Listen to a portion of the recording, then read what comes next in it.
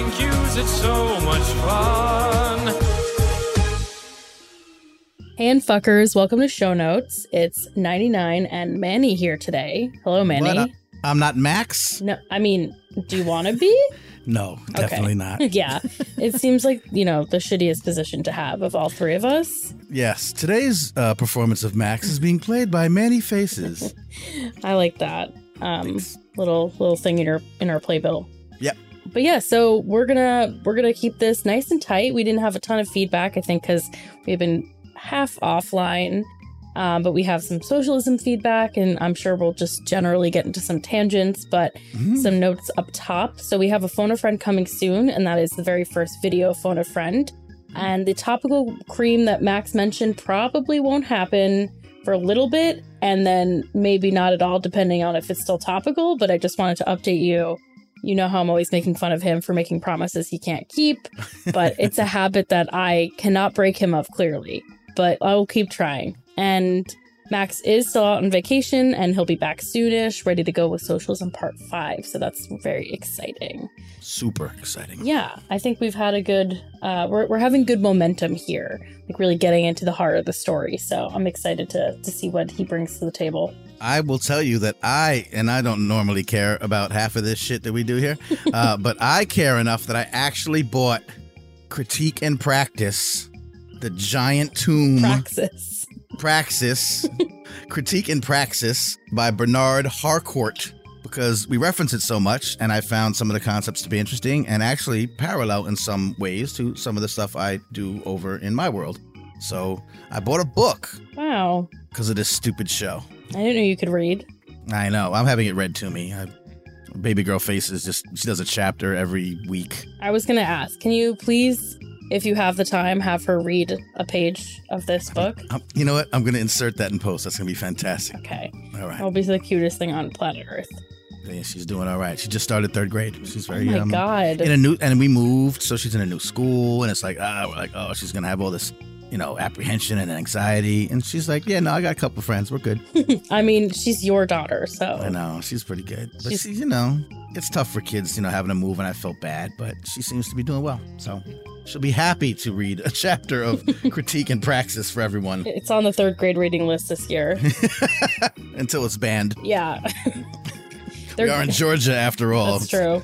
Yeah. Well, I think we're going to skip headlines. Did you want to talk a little bit about the most recent news beat as your headline? Yeah, absolutely. So we had we did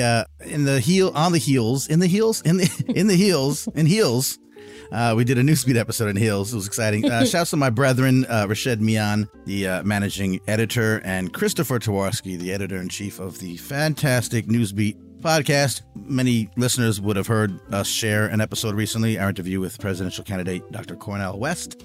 And as we prepare some of our longer, larger episodes, we snuck in another interview. This was with Norman Solomon. Norman Solomon is the author of the book The Bible.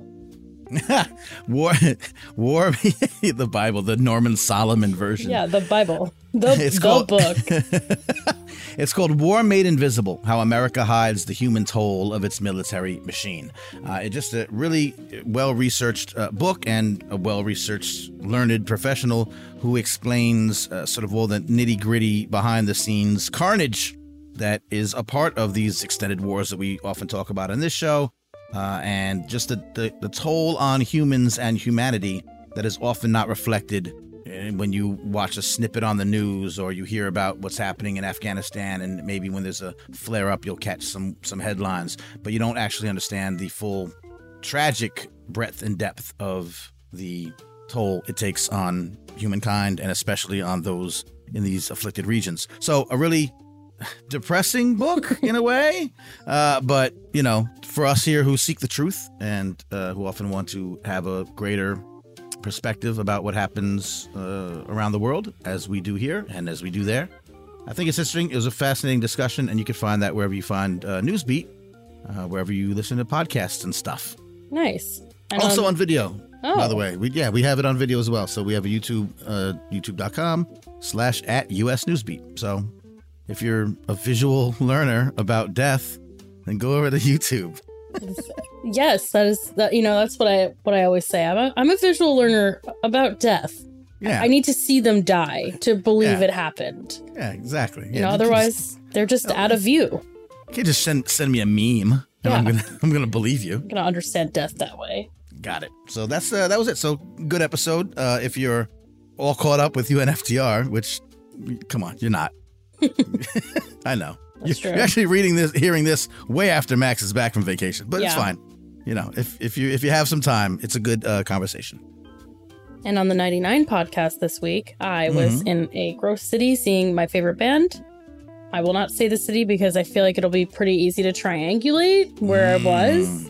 Sioux City, Iowa. Yeah, exactly. Fuck you, Iowa. But yeah, so I was in a gross place. Is Sioux City in Iowa? Sioux City. I think so. Yeah, it's Iowa. Okay, good. There's also a movie called Sioux City. Is it spelled like SUE and it's a funny romping comedy? It's not. It's about a Native American doctor. It's just Lou Diamond Phillips. A Native American doctor living in California, Jesse Rainfeather Goldman, travels to an Iowa Indian reservation in hopes of seeing his biological mother. Interesting. I'm an adoptee. That could be interesting. Lou Diamond Phillips, I think, is Native American, but he plays Hispanics, because he was in La Bamba. Classic. Which is one of my favorite movies of all time. You always talk about Filipino. movies. Okay, so we just throw random guesses out there about people's nationalities. That's right. That's the right thing to do. I will say this before we move on. While you were toiling away in Sioux City, Iowa, watching the band that shall not be named, I went to Barbie. Did you love it? I did kind of love it. I mean, how could you not? It's pretty good. It's for a lot of reasons. It's campy and silly and fun, but I saw Max's post on the Unfuckers et al.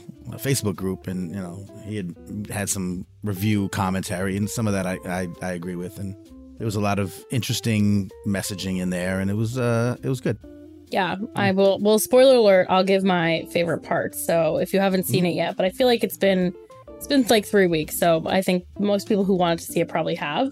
$1 billion worth of you have already seen it. Yeah, so, exactly. Yeah. I cried multiple times. I cried when Rhea Perlman came on screen, and I was like, "Is that Ruth?" And then she said her name was Ruth, and I was like, "I knew it." Oh, you knew the backstory. Yeah, well, interesting. Yeah, I wasn't that deep in the Matrix, but obviously it was a nice twist.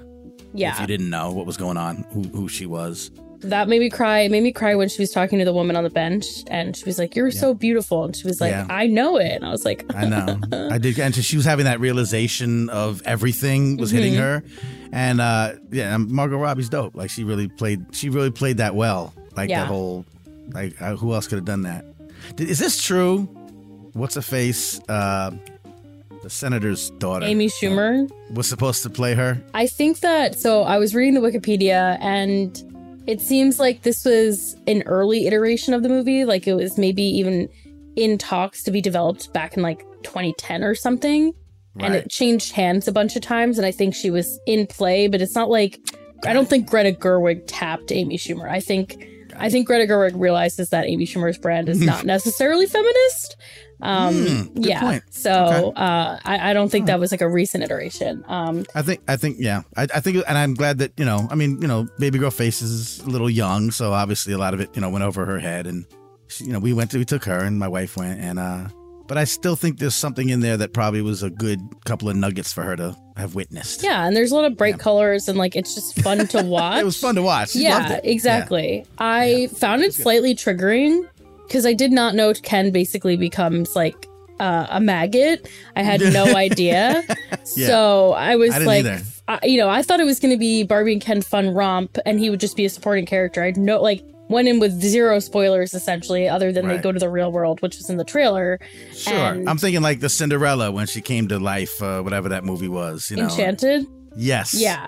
Yeah. So something like that. So when I saw it unfolding, I was like, oh no, this is honestly too real, and I don't know what to do about this. But it's really interesting. My biggest criticism, which I think was intentional, is that at the very end, when she, again, spoiler alert, when she's talking to Ken and she apologizes to him for, you know, for neglecting him or whatever, or overlooking him. And he does not apologize to her for literally ruining her entire life.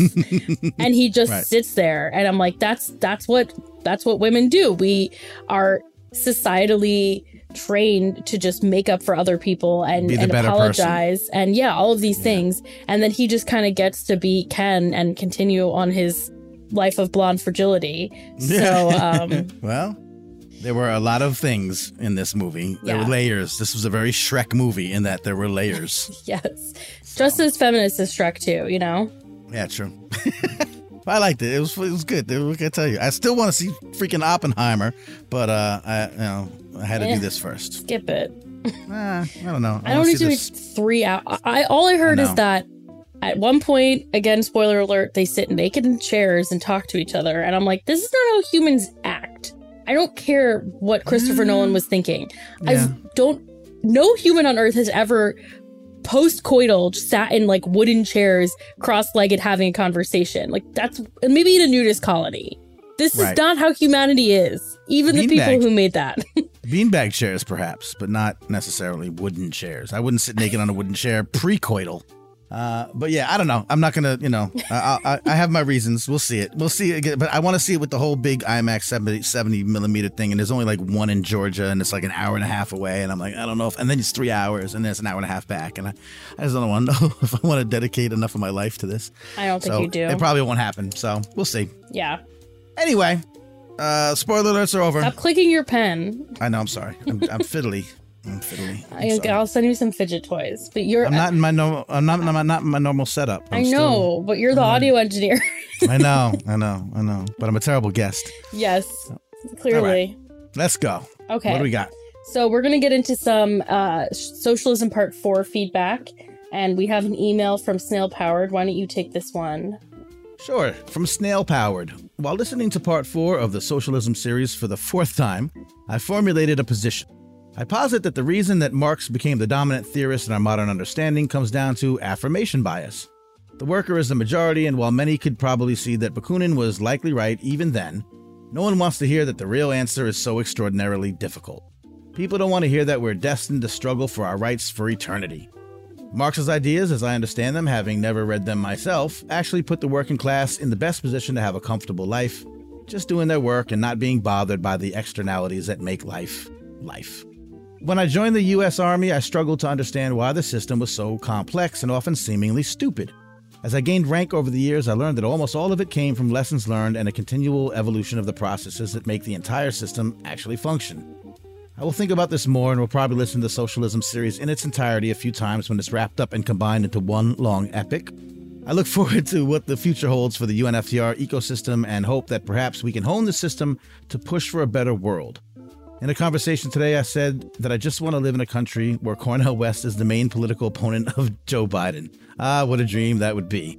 Take care. Hashtag FMF, hashtag FMM, hashtag FRNC. Love you guys.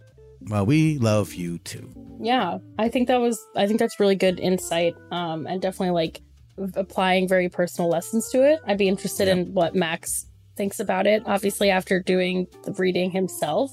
But I thought it was important to include that and just hear kind of a, from a worker perspective, like we're workers, we are the working class essentially. Yeah.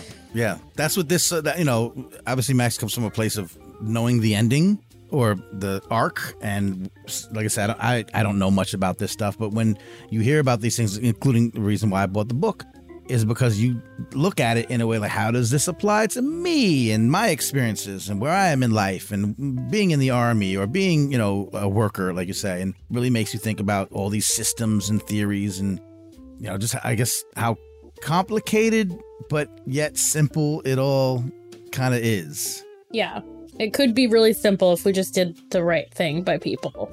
Can it be that it was all so simple then? Was that a poem? Yes, Wu-Tang. Oh. So.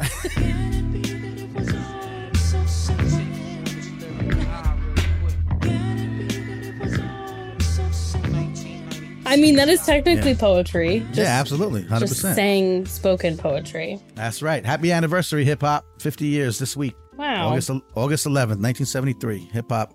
I mean, yeah, it didn't like start that day, but you know, that's the day they've anointed it. So. No, it started that day. It's the first time finger. somebody said da da da da da da da, and they were like, "Whoa!" That was the first rap. Yeah, I can't believe you knew that. I know. Really, yeah, that's I've like been studying. Yeah. Well, all right. So I have one from Maureen D, who said, "This is about your list of pre-Marxist, Marxist, and post-Marxist socialism thinkers. Glaringly missing from the list were women. Please don't tell me or yourselves that there were no significant women socialist philosophers. In part, we don't know of them because of their media coverage, if any, was about their home lives. In part, because even now, women's writings can be taken less seriously." So then Maureen listed some socialist thinkers from the past and, you know, I think getting more into today. So Simone de Beauvoir, Elizabeth Anscombe, Mary Midgley, Simone Weil. I don't know how to say that. Yeah.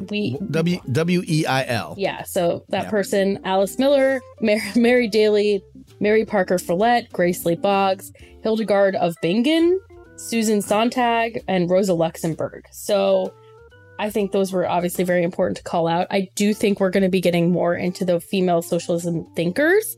I'm not sure if Maureen is specifically mentioning a conversation that Max and I had in Post-Show Musings where I asked if the socialism feminists were related to the waves of feminism we've had in America. And I think Max said something about there being, I can't remember exactly how he phrased it, but it maybe came across like there were none, but I think he meant that like at the time he was covering, they weren't prominent like in the story. So I do think, because he has mentioned Rosa Luxemburg, and I'm not sure, some of these other names do seem familiar, so I'm sure we're going to get to them, but as a preamble. Well, I was going to say, Rosa Luxemburg had a whole country named after her, so she's got to be important. That's not the same thing? No. I mean, never mind. It doesn't say it. It looks like they taught anti-war activism and taught economics and Marxism at SPD's Berlin Training Center, so maybe not the country. Oh, she was assassinated. Oh. That must mean she was really important. That's sad. We'll get this over to Max and remind him to stop hating women. Yeah, I mean, I remind him that most days. It's probably part of that whole thing. So we'll get on him. Yeah, he learned nothing from the Barbie movie. Nothing. Yeah, but thank you again. Obviously, that is important to me, and I think important to most unfuckers here. So, getting into some general feedback, we heard from Elena S, who said, "I hope I did not offend 99 by joking about fish. I know absolutely nothing about American contemporary music, the stuff young Americans listen to these days. As an older person, it's easier to prefer oldies of the 60s and 70s and speeches of Malcolm X and Che Guevara on YouTube." All right. And then, so I'll touch on that, but then separately, Elena said, "Perhaps you misunderstood something I was trying to say in previous communications. I have never meant in any way to criticize your podcasts. You do so much investigation without adequate compensation out of your love of truth, of helping all of us to understand the big picture." So, first thing, I am not offended that you made fun of fish. I think it's funny. I mean, I get it. People do hate on fish for no reason. There is like a literally whole book about it, I think I mentioned once, called You Know Us, But You Don't Like Us. And people just think it's funny to hate on fish. It is my favorite Ben & Jerry's flavor. It is, I think, one of the best. Other than that, I could care less about them. But, That's fair. No, that's right. It's all good. Yeah. People were like, "Is any bar streaming the fish show?"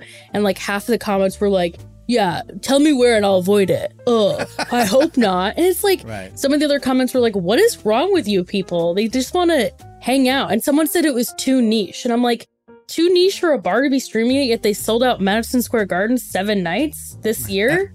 And have a Ben & Jerry's flavor? Yeah, I don't know how that's too niche. Like, my band might be too niche, but this band is one of the biggest...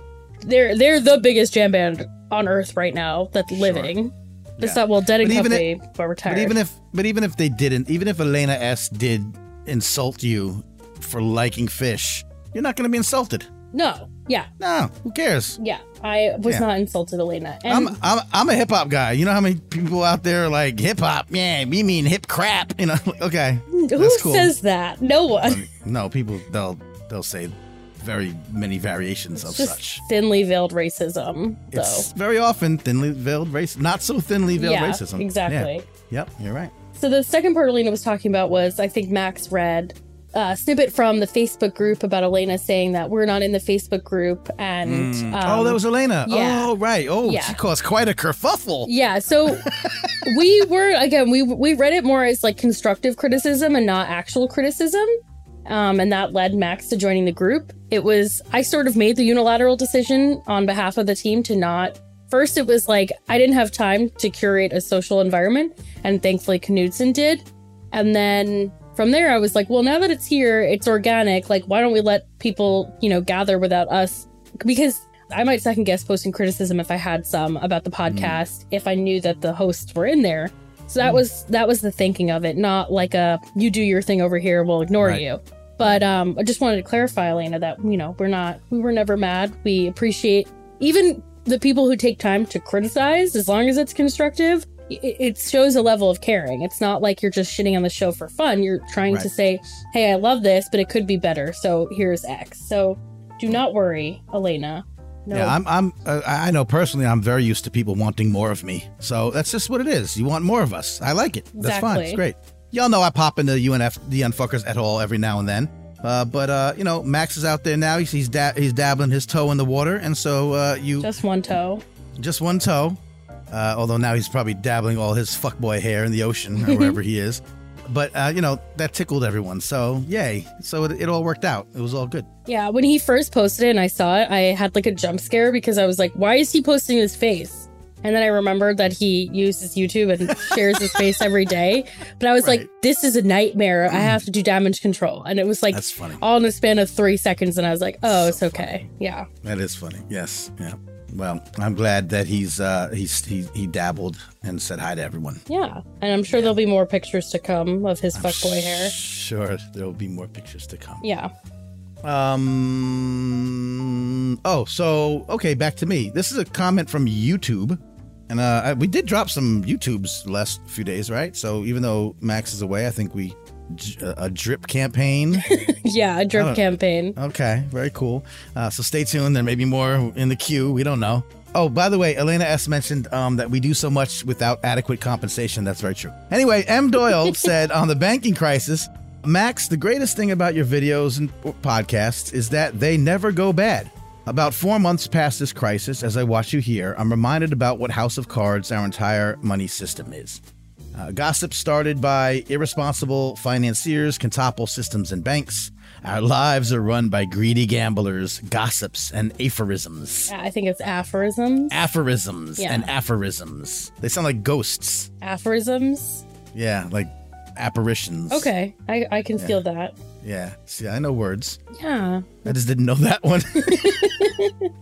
Oh, But I mean, oh man, yeah, we don't know what's happening. There's so many levers of incredulity happening in the banking system, especially if you're just a regular schmegular person that doesn't understand all these things. You're just trying to get your 401k and trying to, get by. And that there's so much funky stuff happening. And then you hear, Max break it down, or you hear other people who aren't Max? but I'm saying who aren't like part of the mainstream CNBC crowd or whatever. Like there's some independent financial reporters, and there's so much fuckery going on, and nobody ever seems to pay, or if they pay, it's in like monetary fraud.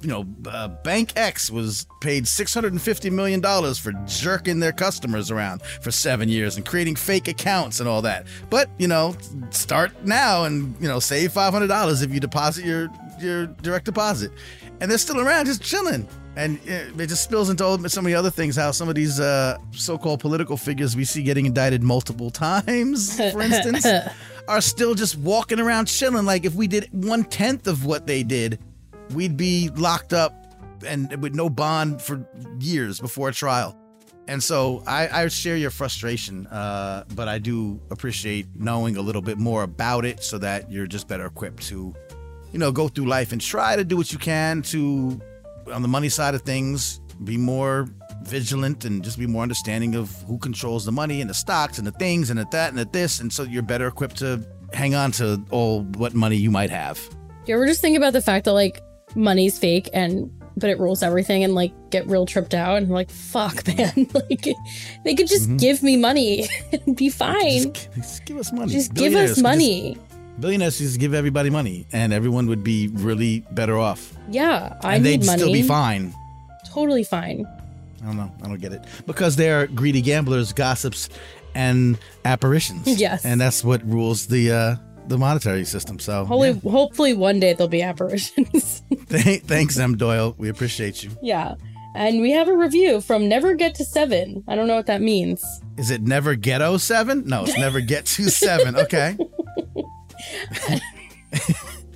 Listen, I see things differently. Yeah, you're just checking. Yeah. They said, excellent and well-researched discussions on current events and their historical context. So thank you. And we appreciate we haven't gotten many reviews lately, so let's keep them rolling. Reviews are important. They're Reviews free. help. They're free. Free 99. All comments are actually free. That's true. Unless you are on Twitter and you have to pay to like see more replies. Sorry, X. I want to take our X account down. We're giving him money somehow. I don't know. I mean, I get all that. Even through the times that, when the show took its step back, I stayed on it. I still have connections on there, or I still follow things that give me pertinent information. Thin morals. No, it's because I'm an independent, content man. creator. I'm an independent platform man, and I have to sometimes, be in these places. But I don't know. I guess I like it for the idea of archival. Like what we did post there, was something. It was important. We probably said something of value at some point. And from an archivist standpoint, I wouldn't want it to disappear, but no one really cares either way. So it should disappear? X. Well, no, the time Glenn Greenwald retweeted Newsbeat. Oh. We should talk about it. Yeah. No, you know what? We got to get them on a phone a friend one day and talk about all the behind the scenes machinations of what happens at Newsbeat and what happens when something like that happens. We gotta look, even with Cornell Rest, it's the rest of Cornell. We got quite an interesting, bag of feedbacks from that too. So it's interesting when you put things out in the world to hear what people have to say. Yeah. Yeah. Yeah. Yeah. Like we do here. Yeah. I'm just no in one a else loop. no one had anything else to say. Yeah. Yeah. Yeah. Yeah. Should we talk about what are some podcasts you're listening to this summer? I'm making podcasts this summer, so I don't have a lot of time to listen. I have a couple of, sort of private label, I'm the audio editor for a company that's hired by a company, so I'm kind of doing the background work. I'll be bringing back my show, Hip Hop Can Save America, in the fall, and I will be doing more video work. So I moved and I'm kind of building a small little setup, so that's taking some time. So I'm not really listening. And I got Newsbeat, of course. I got this and a few other podcasty type things that I do. So I haven't listened to much. I was on very briefly an episode of NPR Life Kit. You were? I was. One of my colleagues and good friends, TK Dutez. Shouts to TK. She's a brilliant podcast producer, and she's in all the podcast producing spaces. But she also occasionally narrates episodes of NPR Life Kit. And she did one, which, you'd probably find very close to your heart, on pet grief. Grief after losing a pet. And so she interviewed a grief counselor that basically specializes in this field. That how do you deal with these things? How do you cope and what people's coping mechanisms are? And they also brought in some voices of some of her friends, and I was one of them. And she asked me because, as you know, and I don't think I might have told you on FTR some time ago, I used to have, our long lost late Max the dog. He was Maxwell. He was also AKA Barack Obama, AKA Puppy Chulo. AKA Pup Daddy, and he lived with us he was 14 when he passed, but when he was 4, when he injured his back and became paralyzed, and so for 10 years, basically we kept him, after we found out. Oh, how nice! Yeah, we kept him in a box. And he was fine. No, we found that even though, and you're basically paralyzed from like the back of your back down, so your legs don't really work, and your bathroom functions need some assistance, let's just say. And at first we thought like that you can't have a dog in this condition. They can't be a dog. They can't run. You gotta express their bladder so they can use the bathroom. It's crazy. And then you find out that there's this entire community of folks that have pets that have had these freak accidents or been hit by a car or whatever, but still have been able to live, beautiful, pet, regular, loving lives. And so we said, all right, we'll try it out. We got him a little wheelchair, and he would use that when he was outside, and inside the house he would just slalom around like a seal, and he would take corners like Tokyo Drift into the kitchen.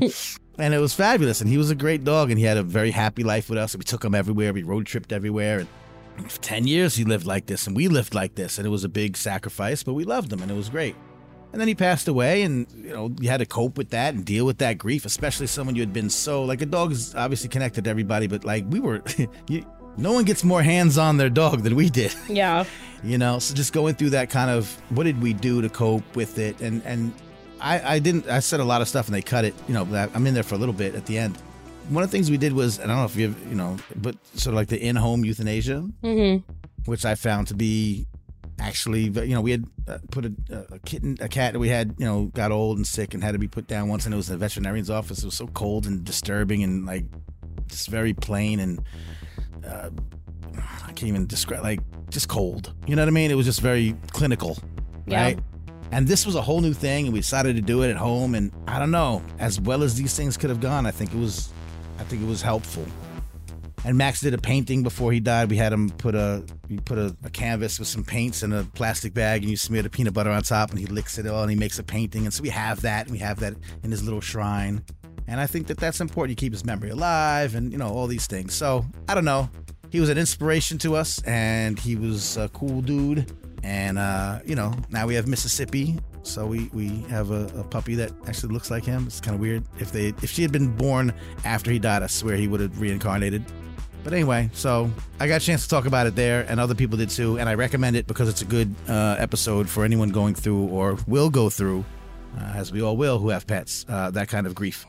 So shouts to TK, shouts to NPR and Life Kit, and thanks for letting me babble about Barack Obama. Yeah, I'm going to have to listen to that. I also lost my dog this year. And her name was Mandy, so also an M name, and also a black lab. I also have a shrine to her.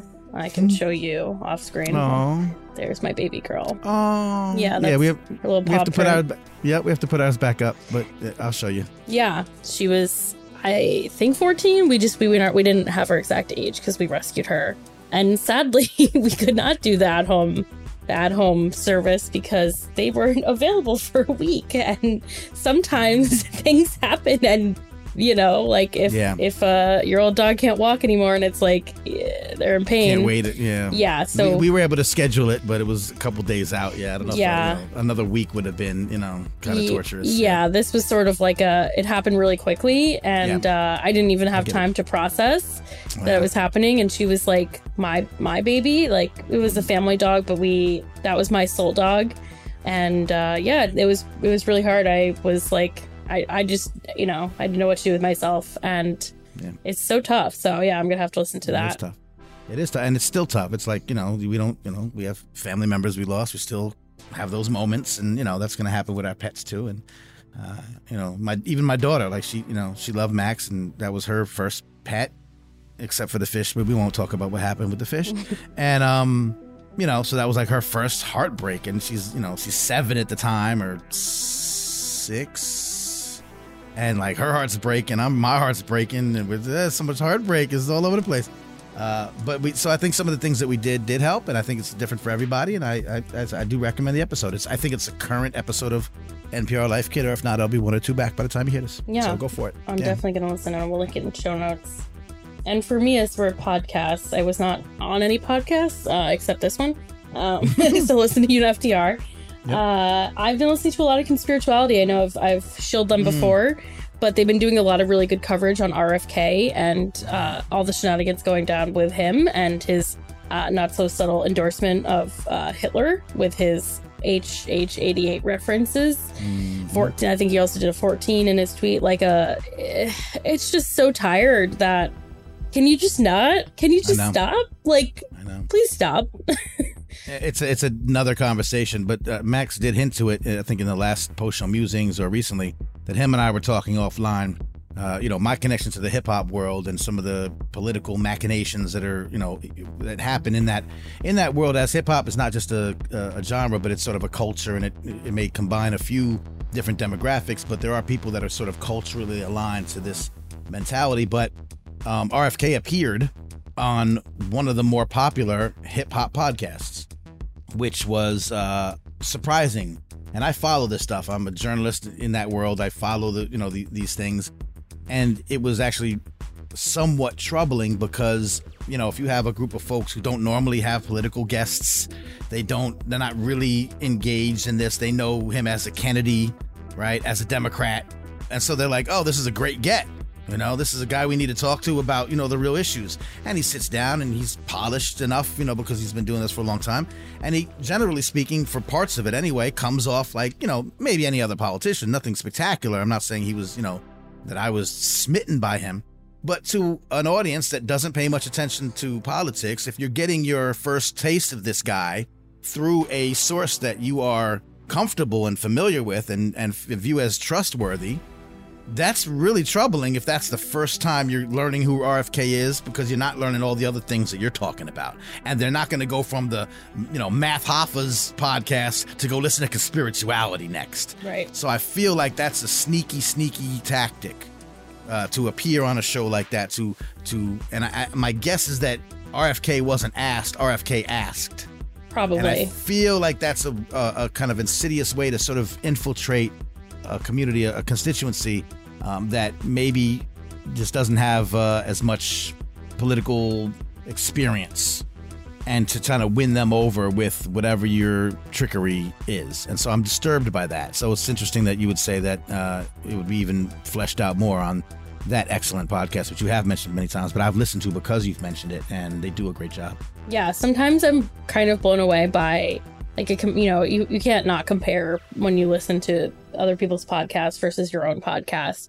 Mm-hmm. And they can be so knowledgeable on so many subjects, and they pump out a lot of content. I mean, There are 3 of them, so they have that advantage on Max that there's, sometimes they have bonus episodes that are just one of them doing kind of like a little, let's say, personal essay on something that they've been bothered by or they find interesting or a new trend. But they're just so prolific. My favorite thing is they don't automatically like shit on people who are interested or find solace in the spiritual world, in maybe the wellness world, things that I have expressed before that kind of raised the hair on the back of my neck, where it's such a slippery slope that like it makes me upset. So like it's not that I'm intolerant, but I'm like automatically sus. Right. But they did an episode on the Huberman Lab talking about how a few different things that Andrew Huberman has brought up on his podcast, which has become like a top podcast. And I've never listened to it because it's not really my vibe of like that kind of pseudo-intellectual bro science. I think they literally call it bro science. So it's not for me. And I had no thoughts one way or another about it, just maybe some reservations. And so they do a really good job in this episode, and I think it's very indicative of the way they approach all their topics. They weren't dragging him. They weren't like, this guy's a hack. They said he has all these credentials. He's experienced in his field. But here are a few examples of him stepping outside of his lane of knowledge. One of them was about sunscreen. He basically said that there are certain types of sunscreen that pass the blood-brain barrier and stay in your brain basically for 10 plus years. And that's bad for you. And he doesn't use sunscreen. And like, this is like a famous, he's like, in the neurology community, like very respected. So a weird thing to say for him. They had a guest on basically explaining why this isn't true, how they can't even prove anything stays in. They'd have to know the exact date of usage of the sunscreen, and how do they know that was the only thing with this chemical, like, etc. So they did a really good job of being like, here are just some things to look out for if you listen to this type of person, or specifically him. And one of them, like, they brought up Tim Ferriss, who kind of incepted this whole movement, you could say, with his writings of being like, I did this kind of stuff, so maybe it works. And they do a good job of explaining that Tim Ferriss doesn't claim that all his solutions work for everybody. He says, I'm doing experiments on myself basically and sharing the research with you. And so I sent the podcast to my sister, who loves Tim Ferriss, or I wouldn't say love, she's not like a stan, but like she's read Tim Ferriss, and she goes on the wheels. I don't know what that means. The Ferris wheels. Oh. Dad joke. I was like, does he have an experiment with wheels? I don't know. But no, I thought she would just find it interesting. And she called out to me first, actually, that she was glad that they didn't like shit on Tim Ferriss. And I said, it's interesting because I actually was glad that they did bring him up as kind of like a co-conspirator in this movement, but also, so it like spoke to both sides of like someone who likes him and his work and me who's sort of like suspect of that type of intellectual, if you will. So again, I know I'm beating a dead horse with them, but I think as a companion to our podcast, it's like second to none. Not that they're created for that, but if you like us and you like the type of stuff that I think maybe more I'm interested in than a Mac side of it, because it's a little more like zeitgeist stuff. Yeah. Like pop. Yeah. Mm-hmm. Yeah. Then I think you would love it. But that's what I've been listening to. If you're interested in a short form podcast, I listened to one podcast called Scamanda about this woman who told everyone she had cancer and she didn't. And that was pretty interesting. It was just one of those really good, like, 8-12 episode miniseries that take a kind of like a true story and just like really good journalism on one like small niche subject. So I enjoyed that. I think that's what I listened to most recently. Sometimes it's nice to just like binge a mini series when you get a little like you need a break from your long-standing podcasts. Yeah, I'll mention one real quick. Again, this is niche in that if you weren't into this particular world, it's probably really interesting if you weren't. But if you were, and I don't know how many people listening to me now were, but there's a release by a couple of brothers who call themselves It's the Real, done some comedy stuff and some journalism stuff. They released a podcast called The Blog Era. And what this was maybe an 8-year period. Again, hip-hop, where hip-hop blogs were the gatekeepers and the tastemakers of the music business. So before, and traditionally DJs and, radio stations would be where songs were broken and such. But if Drake got popular because of blogs. No, because of Degrassi. More famous, sir, because of blogs, right? Wheelchair Jimmy became Drake. Yeah. But yeah, obviously he's had a starting point, which did help. But that era, and there were a ton of folks, and it was sort of this, there was one seminal guy that was doing these hip hop blogs and just in an experimental thing. This wasn't blogging was a thing, but not in the hip hop world and not to be taken seriously. Just a guy who was writing his own reviews of songs and new releases, and it wasn't orchestrated or coordinated. It wasn't hired. He was just a guy doing it, and it sparked this really interesting movement where there became then others, but then they became very powerful. The record labels would then, you can't just go to the radio stations anymore. You have to go through the blogs and then the mixtapes. So it launched this sort of, subgenre of journalism outside of the mainstream journalism world that then had the power to shape the mainstream music industry. And so it was a fascinating time for music, for hip hop, for those industries. It was so ingenious and creative, and just done by some folks that didn't really set out to change the landscape, but really did. So they interviewed hundreds of people, artists, DJs, bloggers, record label execs, and they put together a really informative and entertaining series. It's called The Blog Era. So shouts to It's the Real. Nice. I like that. Different strokes for different folks. It was a really interesting time. Yep. And thanks, because now we have Drake. So yes. I used to listen to the Degrassi podcast back in, 2005. They had a podcast and it's gone from the internet. I think I might have mentioned it once before, like when we were talking about something, but it's like, I cannot find any of the There's different podcasts now, obviously, but the one I'm looking for, gone. It might have actually been just the N podcast, which was like the channel.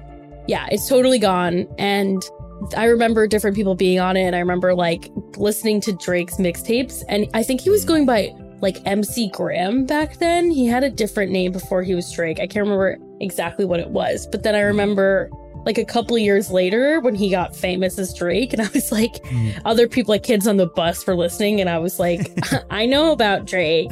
I know who Drake is. Yeah, he used to be MC Graham, and I used to know him, so it was my friend. But so you had all the bus cred. Yeah, exactly. Small world, Yeah. Little Degrassi. Yeah, there you go. Well, that's why you got to stay on X, because someone might be looking for us, and we can't be stricken from the internet. And that's why I will say you the fucking best. There you go. Baby, you my everything. Think you all I ever wanted. We could do it real, babe. Bigger than you ever done it. I think I got it. It's pretty good. Thank you. Did I sound like him? Sounded just like him. I thought for a minute he had hacked in, and I was like, oh my God, it's Aubrey. Make sure to put some beats behind me. Yeah, I'll definitely take the time to produce that segment of show notes. Yeah, of course. I'll give you $50 if you can come up with what Jimmy's last name was on Degrassi. Snooker. No, that was a wrestler. I don't know. Brooks. Nah, I wouldn't even have guessed it. Yep. Fun fact. I didn't watch. Yeah, it's a good fact. Let me know if you would listen to me do a mini series about Degrassi. I'll talk about all day. So moving on. Thanks everyone for this special edition of Show Notes featuring many faces and the great and powerful 99. Yeah, you can find us. AKA the Degrassi Whisperer. Yeah, MC99. You can find us online at unftr.com. You can find us on socials at unftrpod. Should we join Threads? Are people still using it? I don't know. The wave kind of passed, but I'm like, I think it'll come back, right? I do think it'll come back. I think it's a very astute. I think it did like fly off the, because of the automatic integration. Everyone was there. I was there. People, and it was just it was like, you know, when you go to the ocean and you're in the ocean and you're frolicking amongst the waves, but then you go to like the bay side of the state, it's rocky, peninsula, salty. No, it's like just smoother, and the waves kind of just lap across the. Then you could bring your dog, and you know there's people having picnics, and you're still kind of at the beach, but it's not so rollicking. That's what. Hi, baby. Baby girl Faces just came home. Oh, hey, my love. And you know that's what it's like. Being on Threads. Yeah. But, you know, I don't go there all the time now as I did. You know, I went there for a few days. I was in and out. I think it's worth keeping an eye on. Yeah, I think that once the Zuck v. Musk fight happens, Threads will come back. Yeah, that'll be dope. I just saw a tweet about it. Apparently, Zuck is ready. He was like, I threw out the date August 26th, and he never got back to me. And apparently they want to do it. Elon wants to stream it on X and then donate the proceeds to veterans. And then Zuck was like, why don't we do it on a platform where the money is guaranteed to go to charity? And I was like, fucking drag him, Zuck. I can't believe I'm pro Zuck right now, but drag him. That's a firing shot. Shots fired. It really shots was. Fired. So yeah. I think we should take bets. Should we do like a DraftKings, like UNFTR? We could do a preview. You all good? We could do a preview event. We could do it. Come here, baby. We're not recording on camera. She's tie-tie. That's 99. Don't say her real name. Okay. She's like, I don't remember it. Did we have a bad day? Okay, we'll talk in 2 minutes. I'm just about done, okay? All right. Poor baby. A very subdued baby girl Faces. I mean, it's 2:30. She's tired. It's a Monday. I don't blame her. She's been up since 6, bro. And let's not forget, like, it's August. First week in August, and she's been in school for a week. Like, it's ridiculous. Do they air condition their classrooms?